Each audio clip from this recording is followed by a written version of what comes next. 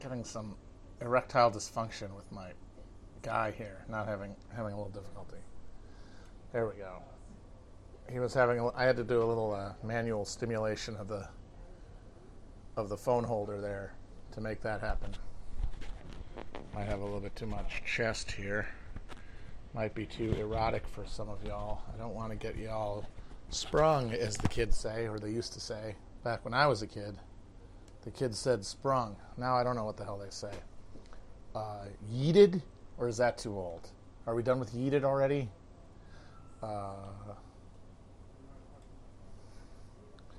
Choomed? What about choomed? Chiving? What do you say? Torqued? I like yeeted, honestly. I thought yeeted was fun.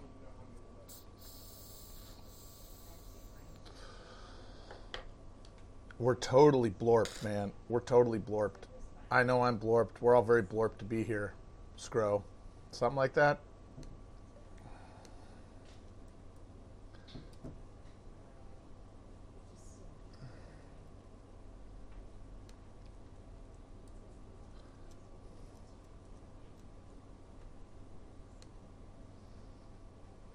News got me feeling like this. Oh, damn it.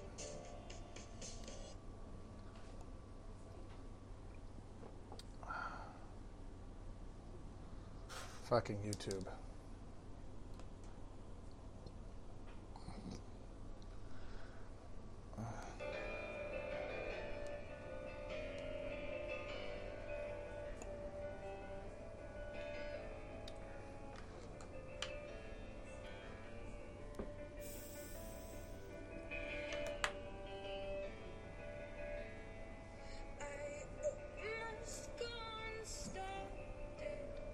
I can't work that which isn't yours.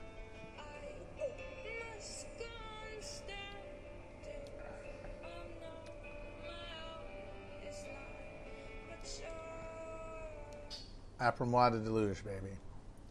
But that's always the case, right? Everybody thinks that.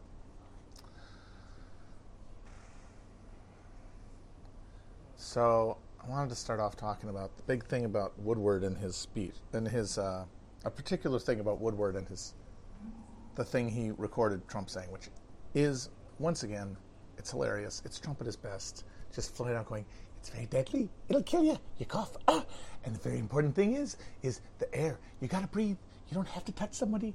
The way he has to explain it, if anyone's read it, the way he explains to Woodward how like breath bubble, like air droplet transmission, the way air droplet transmission of disease happens versus skin-to-skin contact, as though he invented it, as though he had to crack it himself. Just, he's one of the dumbest people on earth. It really is funny. And people say, no, he's smart. It's like, he's one of those people who has his transparent need to be loved, his transparent and deep and abiding emptiness that he has to fill at all times meant that he assimilated what celebrity meant in this country faster than almost anybody in we have. The one talent he has shown in his life is being famous. So that is a skill. That is an intelligence. By any definition, that is genius. And the thing is people have to be able to be thought of that way. Like, Trump is a genius, if you want to talk about genius as the ability to process quickly some vector, like some question, some array. Like, there are physical geniuses who are good at sports. There are mathematical geniuses who can master, the implications of numbers. And then there are geniuses who understand what it is to be famous and then make themselves that way. A savant. But the problem is that the job of president traditionally has not been that of savant in that way. First of all, not in any way. The president being a savant is a terrible idea.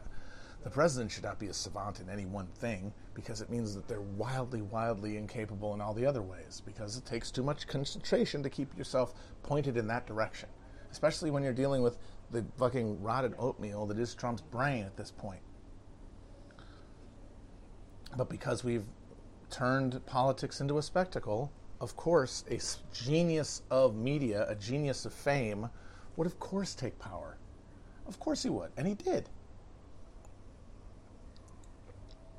And so we've got a guy who is a genius at staying famous.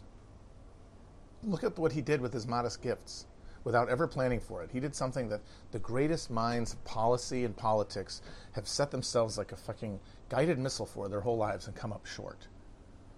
Bob Dole spent his whole life trying to be president. My God, Henry Clay, the guy invented a political philosophy. He forged like Whiggery, was like a transitional fossil in the creation of like modern developmental modern like Keynesian economic theory. Like it all kind of started with Clay. He gave us like the model for like the post the model for Henry Clay gave us the model for what like the state should do in the liberal conception. Whiggery. He invented that shit. Never got to be president. He ran, got his ass kicked.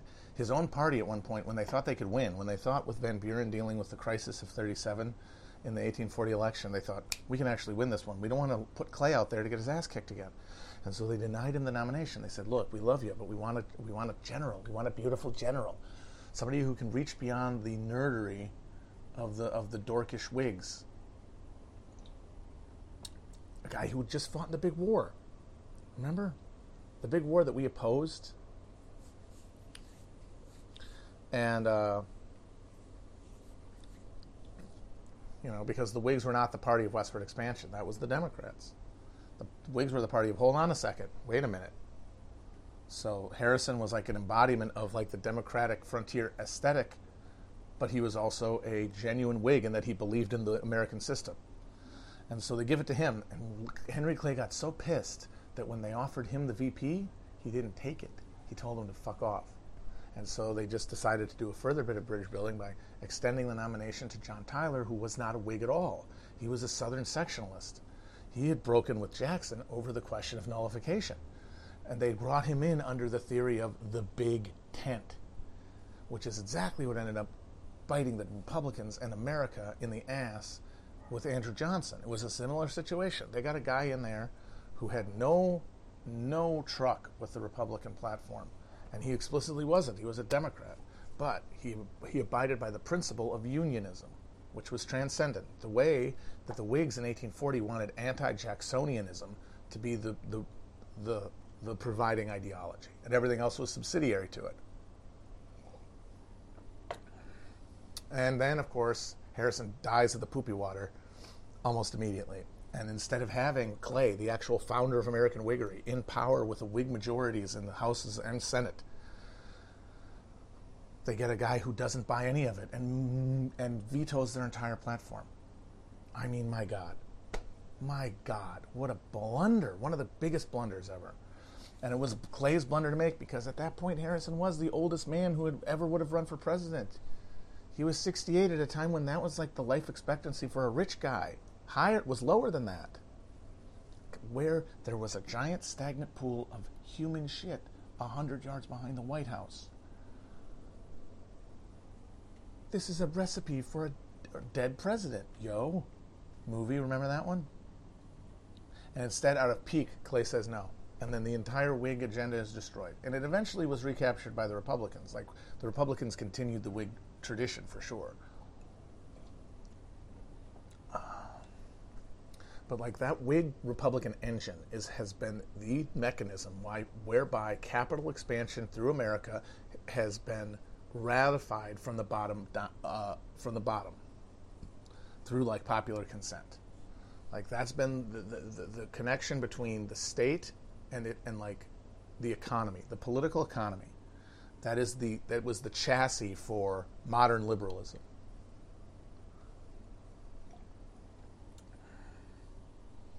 Which has been dogged by its antithesis, which is like the remnant Jeffersonian, Jacksonian yeoman theory. The yeoman concept of minimal government, maximum personal liberty in a context of essentially free expropriation of land, i.e. settler colonialism. It is a prefigurative remnant of that that's been clashing in one form or another ever since the emergence of the Republican Party after 1865.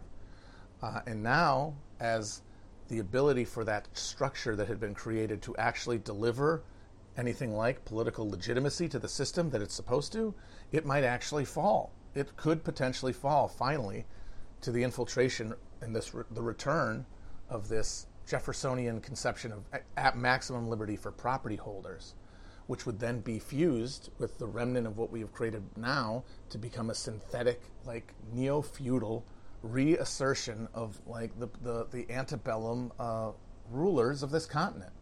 Only now, without even the necessity to create a social network or political legitimacy, it will all be replaced with technology.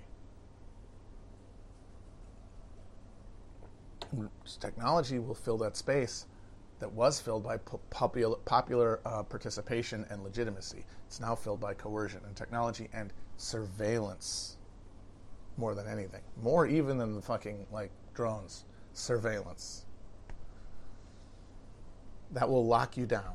That will lock you in place in a way that believing you were part of something called America that had values and there was a dream you could participate in, even if you were personally in a bad job or unhappy in life or unable to find opportunities. There was a hope for you. And one of the things you could do to make things better is participate in the political process.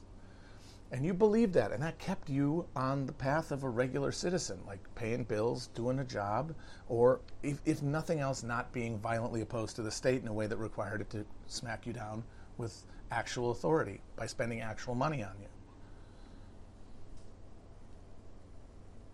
And that space is now just going to be the fact that, well, I can't do anything else because they know where I am. They are the only reason I'm not dead, because I have been so alienated from the ability to reproduce my own life, and the means of production and consumption are completely dominated, and you have to enter into contract with some provider in order to have mere sustenance, and then what you give up for that is total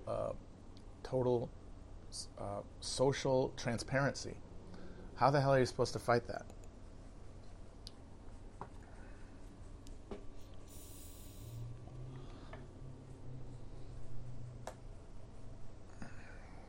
So yeah, like this like the thing Bernie and even Biden and like the Never Trumpers are trying to hold on to is this last stand of this cracking and fracturing and destroyed government engine, this political structure, the two-party system and the three representative branches and the fucking states, the whole thing, the entire political structure. It's worm-ridden and termite-infested, and it's cracking and collapsing.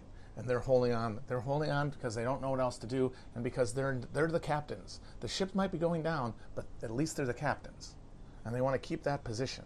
And so they're going to fight to the end. They're going to fight in the rubble, like it's Berlin 1945. But eventually, they will be subsumed by some sort of like cockamamie, spectacleized, like fake fascist, maybe like popularist, Trump-esque, pure entertainment politics that just subsumes all practical considerations, and then brutal immiseration at the point of life, but in a way that is totally isolated from ever creating meaningful resistance, because everyone's alienation is directed towards this intensified, deeply felt, like almost three-dimensional political reality that is politics as we understand it, the electoral system, the checks and balances, the Constitution, blah, blah, blah, blah, blah, all that happy horse shit.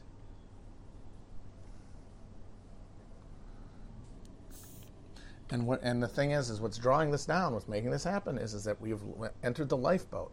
That previous model worked with expansion as the undergirding understanding. We will always have frontier to give off. Like the first thing the Republicans did, the first real thing they did in power, besides raise an army to put down the rebellion in the South, was sign the Homestead Act, which opened a vast swath of the Louisiana Purchase to the homesteading of anyone who put down stakes and stayed there for 5 years. Free real estate.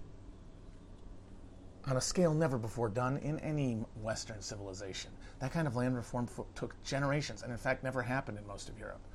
In Latin America, it has also largely been fought and almost not happened, because we imported a European proletariat rather than enslave and then colonize, or not colonize and enslave, an indigenous proletariat, which is the difference between northern and southern colonialisms. But that meant that we could keep people on board even as labor was being exploited, even as war was being fought on mechanistic levels far beyond anyone's consideration even a few years previously. There's always land to give. And once the land gave out, there was, just at that moment, the possibility of global domination. The America being the world hegemon. Just a time to take up for the frontier thesis being closed, being read out of history. Boom. We have the new frontier. And then after World War II, my God, it's beyond empire. It's like global subsumption, something never before even considered by Alexander or Napoleon or Hitler. But that broke apart in the 21st century on the rock, not of 9/11. 9/11 gave us the conditions to pursue our final Icarus-like flight into the sky, our final mad thrust towards control before the fucking rictus set in and our blood vessels started bursting. The last grab of the dying man as he gets pulled down deep by the heart attack. That was Iraq. Iraq was going to be where we made the future safe for America by bedding down the demons we had unleashed by 9/11, which had infiltrated us to the molecular level. And it did the trick, but it was dependent on us winning. And guess what? We didn't. It was not because it's because they overestimated their capabilities. That old collective Dunning-Kruger effect kicked in. They'd spent so much time building themselves up for propaganda purposes to themselves, to the people of the country, the people of the world, America's undominable power, that they had to assume in a moment of need that it was there. And then, oh, what's this? Oh no. Maybe I had a few too many fucking steaks after all. Boom. And that's why we're now in this mad gasp at the end, this grasp, this horrible realization that we're no longer sailing to the frontier. The ship is sinking. And it's grab what you can and go overboard. And that's where all the white nationalism comes from. And that's where like this nascent socialist spurt comes from. But the sad thing and the terrifying thing is that these are just epiphenomenon. Like these political cultures that we think are so important, the new left, the alt-right, or like ethno-nationalists, Pepes, whatever you want to call them, they are steam venting off of a social structure that is inert. They're just the most febrile tendrils because they are the overproduced elite of the dying middle class. They have the time, they have the vocabulary to express their alienation. The vast majority are inert in the sense that they are alienated, but they cannot give meaning or definition to that alienation. And that means that we cannot win at the level of symbol. That's the horror. There's no argument taken place in the discourse, no amount of information, no event reported on will ever give us any sense of power. We will continue to exist in the agonized state of eternal anxiety, of trying something, kind of knowing it doesn't work, but not having any alternative, and so just crossing your fingers and hoping it does. That awful state that drives people to things like fascism, the flight from the freedom of that moment, that uncertainty of like, what am I doing and why? Is this even going to happen?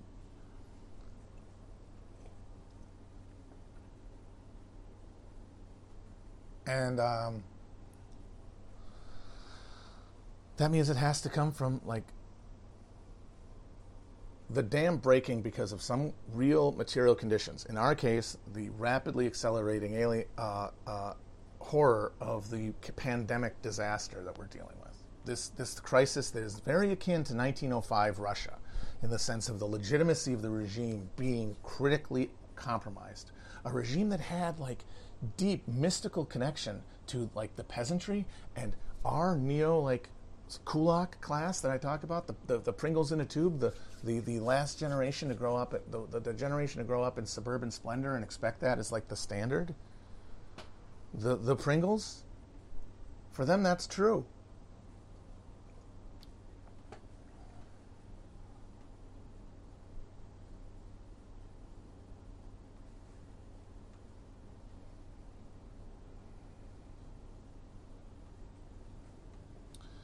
But for most people, they're only experiencing this as alienation. And the thing is, because we're going to get more alienation, people are going to experience things differently. And the hope is that that breaking of the dam will rearrange people.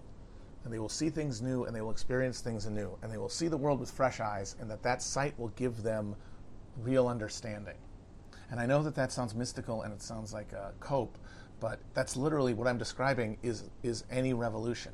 Because it works through the structures that exist prior, but it has to be powered in the moment by engines of, in the moment, emotional overcome. My heart cries out, I have no mouth, but I must scream. And it's that energy that powers movements. But the thing is, it can't be spontaneous, and that's the anarchist failing. The anarchist failing is, as you think, without structures to direct the flow, just waiting for the popular uprising will happen, and you will get something that's non-hierarchical and won't have all of the icky features of an army that's trying to impose power over and control means of production. That's how it starts. That's the fucking like gas in the engine. But the only way that it catches is if it's directed by existing institutions, and that's why the motto always has to be: if you're not in the exact moment of crisis, and you have to like make a good faith effort to figure out what that is. You have to be building towards one instead of expecting one or trying to incite one ahead of time. But the thing about this like reality is it's very, very unappealing. And that's why I was talking so much about how we have to act from love and not self-interest. Because if we act from self-interest, the self-interested thing to do is take the bet that things are only going to get worse, and then pile high, gather rosebuds while ye may, tune out politics, literally become apolitical, or give yourself over to just like the libidinal gusher of like wild, like confrontational violence, apocalyptic violence, and fantasizing about bringing that about or trying to bring it about. It's not going to be enough. You have to be like, I am building something for someone who has to come later. I am seeding the bed, because someone has to seed the bed. Not everybody can fucking harvest. Some of the people who sow are not going to live to reap. And they have to feel in their heart as much love for the person in the future who might be able to reap as they feel for themselves, or at least enough to direct them towards that goal rather than personal satisfaction. And I'm saying I'm not there yet, but I'm saying that's the challenge we all have to face, to like initiate enough of a kickstart to this process. This is all I realize, an incredibly long and detailed and oh my God, half an hour long digression from what I was actually going to talk about today, which is the liberal response to the Woodward revelation and the tape. And it is, obviously I understand why people were morally horrified at what Woodward did. He is a creep, he's a spook, he was likely CIA asset. He wrote a whitewashing CIA book. He like launders money like Trump does through his fake foundation. He was a naval intelligence officer until right before becoming a fucking Washington Post star political reporter, just in time to destroy the presidency of a guy who just happened to be abrogating to his personal self the entire prerogative of the deep state, foreign policy and defense policy, the things that are not the president's to have solely to his own power. It raises a lot of questions. And anyway, he's a creep. And doing what he did was purely self-interested. Like, the guy is a moral slug. He doesn't think of things in moral terms. It's all transaction to him. Like, you give some guy a puff piece here, he gives you a good juicy scoop there. You're not judging any of it. You're just weighing it. You're a middleman. That's the way they see themselves. And that's the old journalistic idea. And you can argue with it, but it's what they think. Anyway, people are mad at him because he didn't think of like the fact that people needed to hear this. And I understand why they're mad at him, but I do think it's interesting to see how visceral the response was in terms of people who said basically that all the people who died of COVID in the U.S., the 200,000 and the maybe 500 who will, are on Woodward's head, because hypothetically, if he had released the tape in February while Trump was saying it's not a big deal, and he said, yeah, but you said this to me, that would have somehow stopped what happened from happening. And to that I say, I don't think a single person who feels that emotionally could explain to themselves how that could happen realistically. like, what's the thinking here? You know, like people see, oh, Trump said one thing behind closed doors and then he did another thing. What? I guess the thought is people wouldn't be able to lie to themselves about COVID, and they'd be like, well, I know he says it's a phony here, but he said this, that it's real. Or that Trump would be forced to be like, you got me. I take it seriously now. That might have changed the contours of the distribution of the pandemic, but I don't think we would have escaped pandemic spread in this country. I will say that. We would not have, and beyond that, it's like, well, you're talking about random chance now. Like, what are you really mad at? And for people who are acting like this is like a moment in history that could have changed the river of time, I'm sorry, no way. And I think the reason people have an instinctual, even if they understand it logically that it doesn't make sense, they instinctively think that this is a real possible thing that could have happened, because they are completely captured by politics as a spectacle, right? Like, you can say, oh no, they want you to vote, but it's like, yeah, but remember, voting is just this symbol. The voting stands in for 4 years of obeying the law. Like, you spend 4 years being exploited and having that exploitation then rendered into like a culture for your consumption all year. And the thing that makes you consent to it is that you wait in line and you fucking put a vote in. That it's the ritual. It isn't actual action. It is a ritual as much as watching a debate or arguing about them are. It's ritualized behavior in that it's not meant to actually interfere with the real structures of power. Now, those things do activate at the level of the politicalism. People we vote in to do that then do exercise power and influence that does direct history. I think that's true. But they are doing it with only the faintest whiff of momentum coming from below. The real engine the real governing is done at the level of negotiating between firms. Because those are the people who have access, who are there every day. We select the people to go and do it, but then they do the real governing with the firms. And the stuff with the firms is made invisible, and then all we see is the puppet show. And I know this sounds like a cliche, but I mean, this is literally how this stuff works. And those are heavy-handed metaphors, but they're also accurate.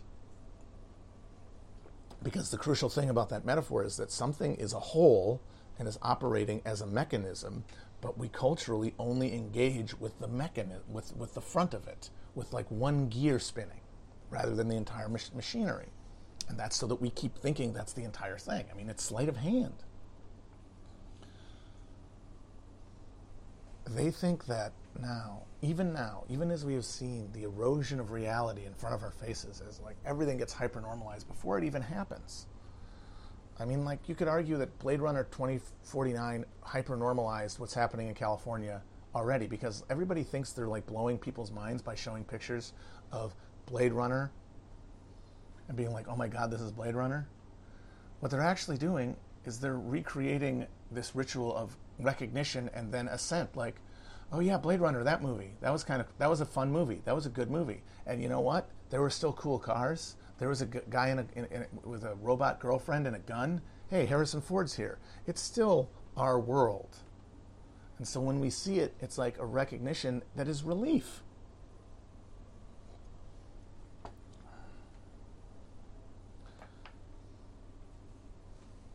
So anyway, that means that we are engaged totally in the pageantry of this thing. And we give it meaning, which means we have to think that on its terms it works. And so the way they think things work is that if enough people at the right moment hear or see something bad or good about a leader, that it will change their minds in such a concentrated way that it literally cracks the foundation of reality. Like, it stops the gears of history and breaks them. Like a miniature example of this is Mr. Smith Goes to Washington, where Jimmy Stewart has to do a fucking filibuster, one-man filibuster to protect the funding of some like Boy Scout troop, which honestly now after everything is very sus. It's like, why do you like Boy Scouts so much, guy? You've been talking for 40 hours about Boy Scouts? This is sus. Finally, his throat gives out as it must, and he collapses. And the reason he wins is because the evil senator who was in charge of the thing botches a suicide attempt and confesses because he was moved by the words. And every political story that we tell ourselves has that ending. where something bad is ended by everyone becoming aware of something bad and it changing things. The moment when the police march in and march away the bad guy. And we all think that that's possible. And even with Trump disproving all of our notions of political reality in front of us, we still, because we don't have an alternative, we think that's the whole show. We think participating at the level of voting and this passion play is the only way we can. So if those buttons don't do anything, we're fucked. And so we're just going to keep hitting them harder. But so we have no example. So we imagine a fantasy counterexample that cannot be disproven. So I don't think it's likely that anything significant would have changed if that had happened. But to a liberal, even if he doesn't think of it, he can imagine enough to, at the level of gonads, not even at the level of a conscious fantasy, a situation where this thing gets revealed and overnight Trump's approval rating drops to 0. Everyone on Fox News distances themselves from Trump. And it's essentially what happened in Watergate, which is the actual model for all of this. Like, Watergate is the one time it happened that they have now modeled the rest of the world on, even though time has passed. And the political economy we had, and especially the partisan constituency of Congress, which is a huge, huge part of it, and also the state, the hegemonic status of the media as a trusted third party. Those are inconceivable now. Those conditions do not obtain. But that fantasy of Watergate is the fantasy that motivates everything. And it's even beyond the election. It's even beyond the election. And that was always what impeachment was about. And that's what all of it boils down to, is there's a one version of reality where something different happened, and we got the final thing. And so they're mad at Woodward for not having a thing where, yeah, like what would have happened is they would have done another impeachment, and he would have resigned or been arrested. Right? You have to admit that's what you're thinking. Because what is any other scenario that changes things? Ted Cruz has to go on TV and tap dance for a little bit and pretend to not understand the question when asked about the president's comments. Trump just bebops and scats. What really happens is that the structure of America at this point could not accommodate fucking coronavirus. We are a rickety goddamn carousel, and everyone knew it. When Trump talks about how he didn't want to make a panic, he didn't mean like people running in the streets like it's War of the Worlds and they think that the radio is real. It's the market collapsing. The market collapsing. The prospect of all of that capital disappearing overnight without giving people a chance, the people at the top, time to hedge, time to make sure they shorted that motherfucker. And that would exist no matter who's in charge.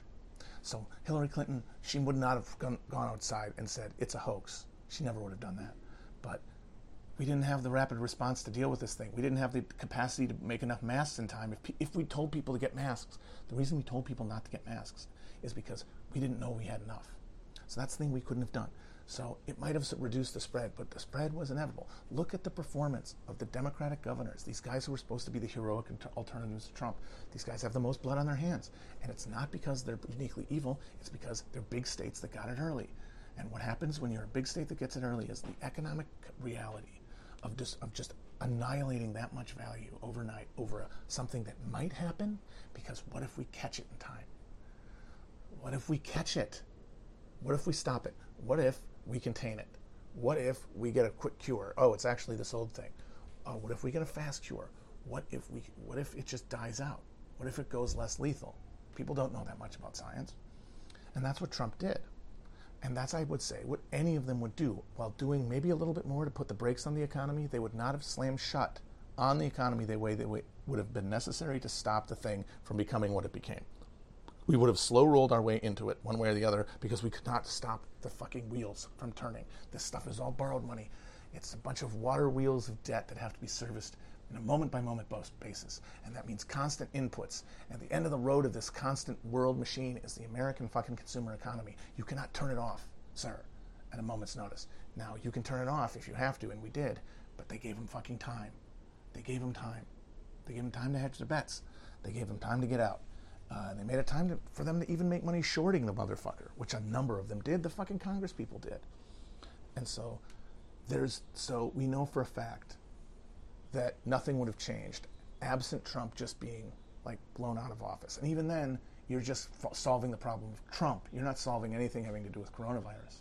You're just actually fixating on getting Trump out because nothing else has worked, and you're afraid that you fucked up by picking Biden and you're going to lose again.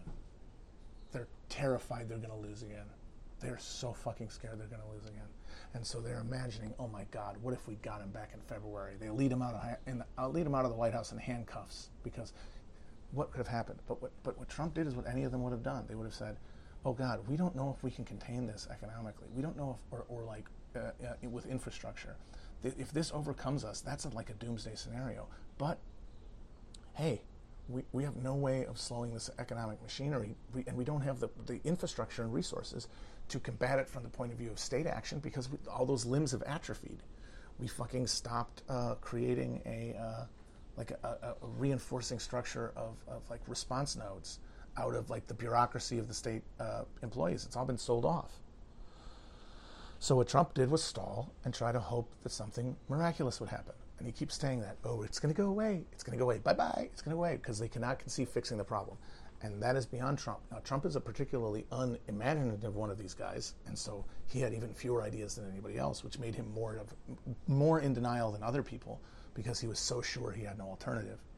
They were all in some stage of denial, and I would argue that that stage of denial, coupled with the actual impracticalities of imposing the system like this on us, because even if Trump says it's real, you look at QAnon, like, how many of them would take his vaccine? I don't think that many, or certainly not all of them. So you have these rips and splits that could be exacerbated by the fact that for local officials, it will always make more sense to kowtow to people who want you to stay open, because they're going to be richer, they're going to be more important to your electoral future. The people who are most at risk are going to be the most expendable. And that calculation runs no matter which party you are or what level of power you have. But of course, the response to this is, well, if there's no level of symbol that will work, if the thing is on grooves so that there's nothing Trump can do to be interfered with, which implies, because a lot of these people assume Trump will try to steal it, at this point, they now think that anything he tries to do, he will succeed at. And I gotta say, it's a hell of a track record. He has not failed at much that he's really tried to do. I mean, hell, he didn't even become fucking president through effort. At least, I mean, there was trying there, but it sure as hell wasn't him. You know, now he's flailing away at it. And of course, once again, it wouldn't work against another opponent. Like, Trump is adjusting to his opponent's weaknesses. And because he went after Hillary for being crooked and part of the establishment. He started doing that with Biden, if people remember. He tried to do like the crooked Biden thing and like look at Hunter and all that stuff. But he is now singled in on, because he watches the news omnivorously. You saw today, he talked about how in the midst of a pandemic, he spent the entire day watching television. He watched Fox News for 9 hours, and he was bragging about it. Amazing, amazing mind.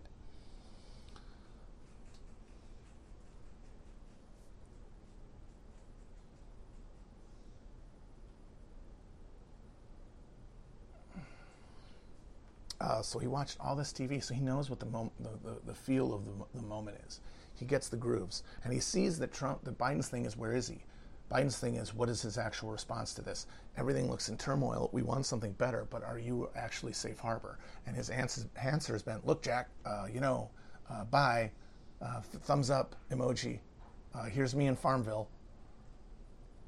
He has reinforced every concern that he's a literal empty suit, like just a scarecrow man. And that's like a real thing. And the thing is, and it's exacerbated by the fact that the Democratic Party is not in a position to make any promises to anyone, because it knows it can't even try to fucking keep them, because it might win too much. What if they really won? What if they were back in the Obama position? They wouldn't be able to do what they need to do. They want to avoid that. They want divided government above all else, because they do want to make sure that Trump doesn't just like personally take over the government, because, hey, they had a deal with the Republicans. They didn't have a deal with Trump. And that's like the real split here. It's the people who have accommodated themselves to Trumpism as a third force in politics that is like now remaking the landscape, or the ones who are sticking with like the old fragments and trying to weld them together, like the old Republican Party, like the up until Romney Party, to the Democrats. And they don't want to take power under a moment of emboldened progressive demands. That's why they had to destroy Bernie at all costs, including the cost of thousands of their own voters, for Christ's sake. They had to fucking stop him no matter what. And it's really frustrating because, like, it shows that how much work there is to do, because Bernie got real far with the media entirely against him, and with that media having a direct propaganda line from the Democratic Party to their own voters. They're like a baby bird. They were feeding voters their own beliefs, incepting them every day on MSNBC and on CNN and on the internet in general, like the respectable sites that they would look at, not QAnon stuff. And they still did really well, but they weren't breaking through to that second layer I talked about. And that's why I get so frustrated with people who take the discourse seriously, because they say, well, the discourse powered, Bernie and brought him down, but like Bernie was still reaching out way farther into that repressed loam than the fucking discoursers online are. And it still wasn't enough, which means you're way farther away from it. And I guess the thinking is if you try harder, you will like create a bigger political structure. But I don't think the evidence persists for that. We're going to have to go back and refocus our energy. People are going to have to refocus their energy. And that's going to be, I'd hate to sound like a crystal guy, but we have to refocus our energy. And as for whether Biden wins or Trump loses, I don't know. And this is the important thing about the Democratic fantasy, the liberal fantasy of like having the discourse make everyone's mind at once in one way, like just flash frying us to some sort of political consensus that transcends the moment that brought us to Trump being in power, is that if he loses the election and goes in any way, he will still be there. He will be Banco's ghost. He will be the nightmare jester. He's going to have his own TV station. ONNA, baby. He's going to be the man every night. And QAnon is going to be growing. And this will be the specter that haunts them. And that means that they have to increase their fantasies and the richness of their fantasies of those what-if moments, those counterfactuals where it could have been different, which can never be disproved because they never happened. And they never happened because they were impossible. This is cloud cuckoo land, what people like to call.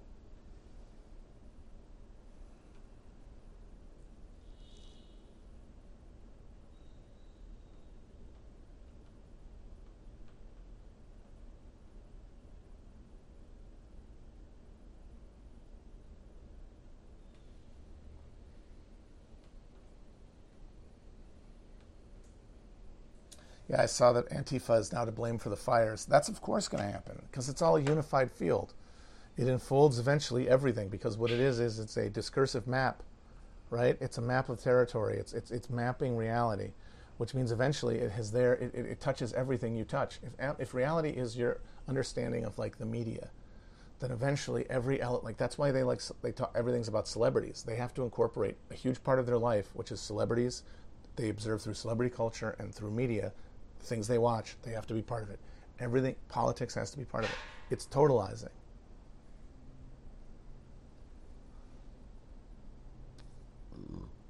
So, of course, if there's a bad thing that happens, especially if the other answer is lies, George Soros lies like global warming, like that's especially it. If there's a non-political explanation, maybe you don't have to get to it yet. But if there's something happening that is part of your media diet that does not have an explanation within the rubric of Q, it becomes an irritant, and you have to neutralize it. And so, somebody makes a fake post about Antifa guys getting arrested for setting a fire, and then they send it out. And even that person doesn't have to be cynical. That person could be earnest. That person could say, yeah, I don't know this isn't technically true, but I know they did it, and I am justified in doing this because it serves the greater good of getting out the truth. And that's why you could never ask anybody who retweets any of these old Q people who post insane shit that is clearly not true. Like, do you really think Ilhan Omar was quoted saying, I am a whore for Allah and I must, decapitate your blonde children? Like, what the fuck? They would say, yeah, but she thinks that. She thinks that. And that's all it takes, because it's worth it to get it out there. Because otherwise, they're going to cheat and keep it from you. So now Antifa, and apparently people are patrolling ground areas to keep out Antifa. They're way more likely to start a fire by like firing off a few rounds into the. So apparently there was a fire caused by some guys shooting off guns in the vicinity of like dry timber. So they could be out there shooting at fake Antifa guys and light their own fire. Things are getting way too on the nose, man. That's really the moment, isn't it? The moment now is all that is subtext rising and replacing text.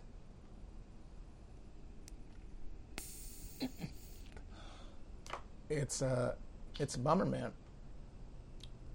It's a real bummer.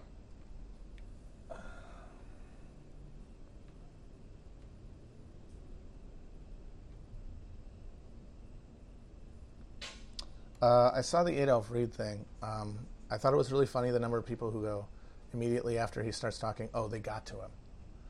Unless you're like, these people think, all of them, ID people too, their concepts are essentially things spread by like viral patterns.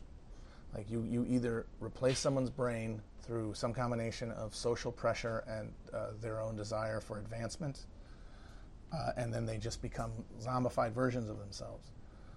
And I think that might happen sometimes, but for the most part, people are acting out of earnest what they think is good faith. They just have different priors, and that you have to resolve them through engagement.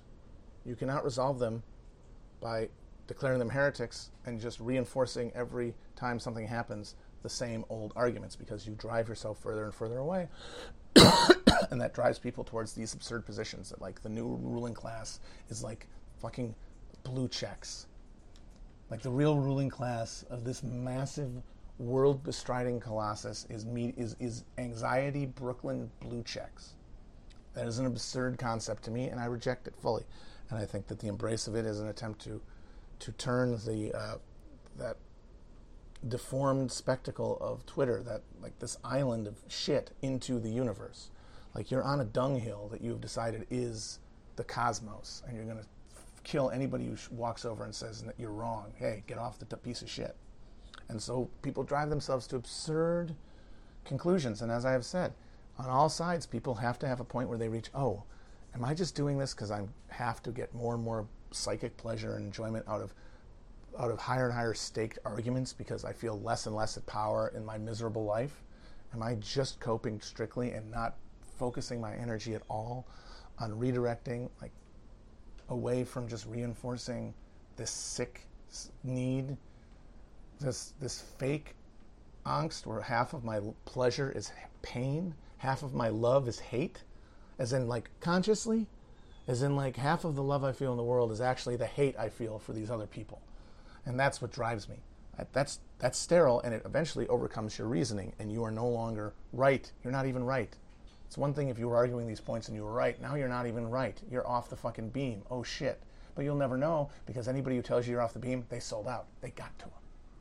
And now you're floating off into space. And all I can say then is bye-bye. That's why I don't engage these questions. I say bye-bye. And this is why if Adolf Reed did say that somebody got to Angela Nagel, I don't think that's true either. Because he is using that reasoning that got him there to continue moving on, even though he realizes, oh, I'm like really just reinforcing an argument I'm having on the internet. I'm not trying to get to the truth. If she does something else, it's because someone got to her, because I'm still thinking in those terms. I'm still thinking in like, there's the pod people and there's the real people.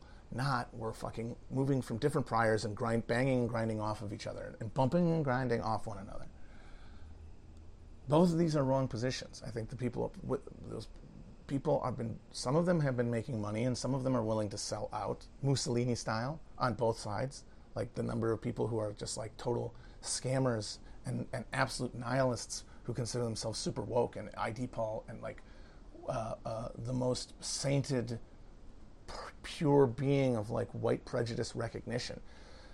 They take that fact, the fact that they have a pure understanding of racial dynamics, even though they're white. They've transcended their white taint, their guilt. They've transcended their guilt. Well, because that, I can see things clearly, and America is too racist. Everyone else isn't as good as me. Nothing's going to get better.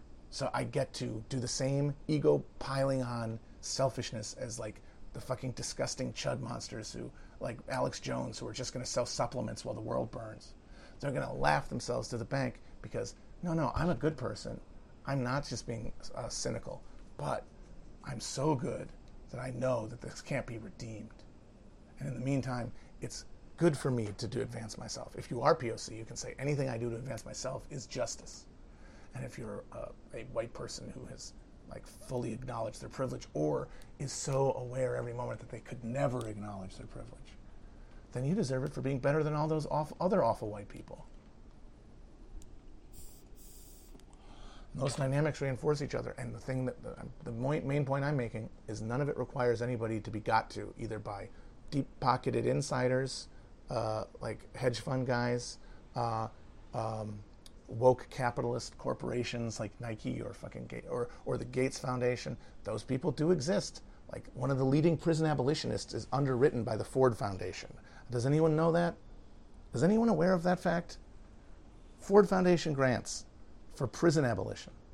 We're going to have a Ford company, but we're not going to have prisons. That's the world that they are trying to sell you. But that is not everybody. And going from the assumption that it's everybody will leave you like spinning around in a circle trying to find a wall to avoid getting stabbed in the back because you can't trust anyone. And trust is the beginning of everything, because trust is the basis for love.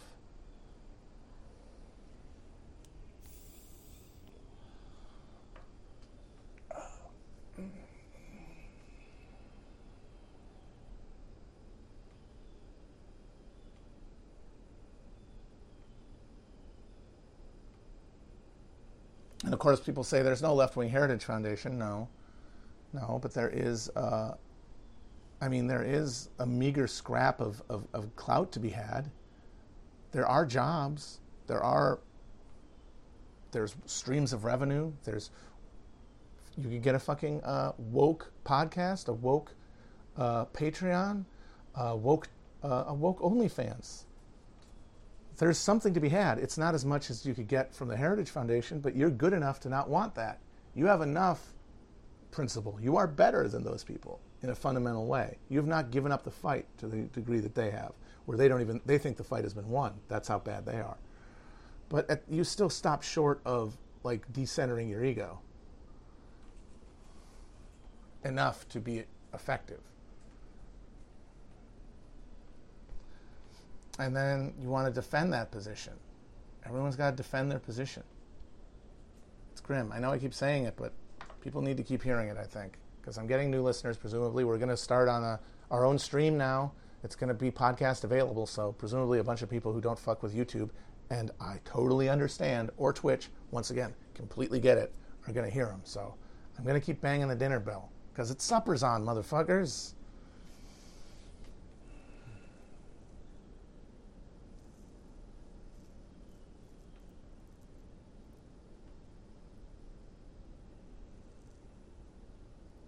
All right, guys, I'm going to go. Peace.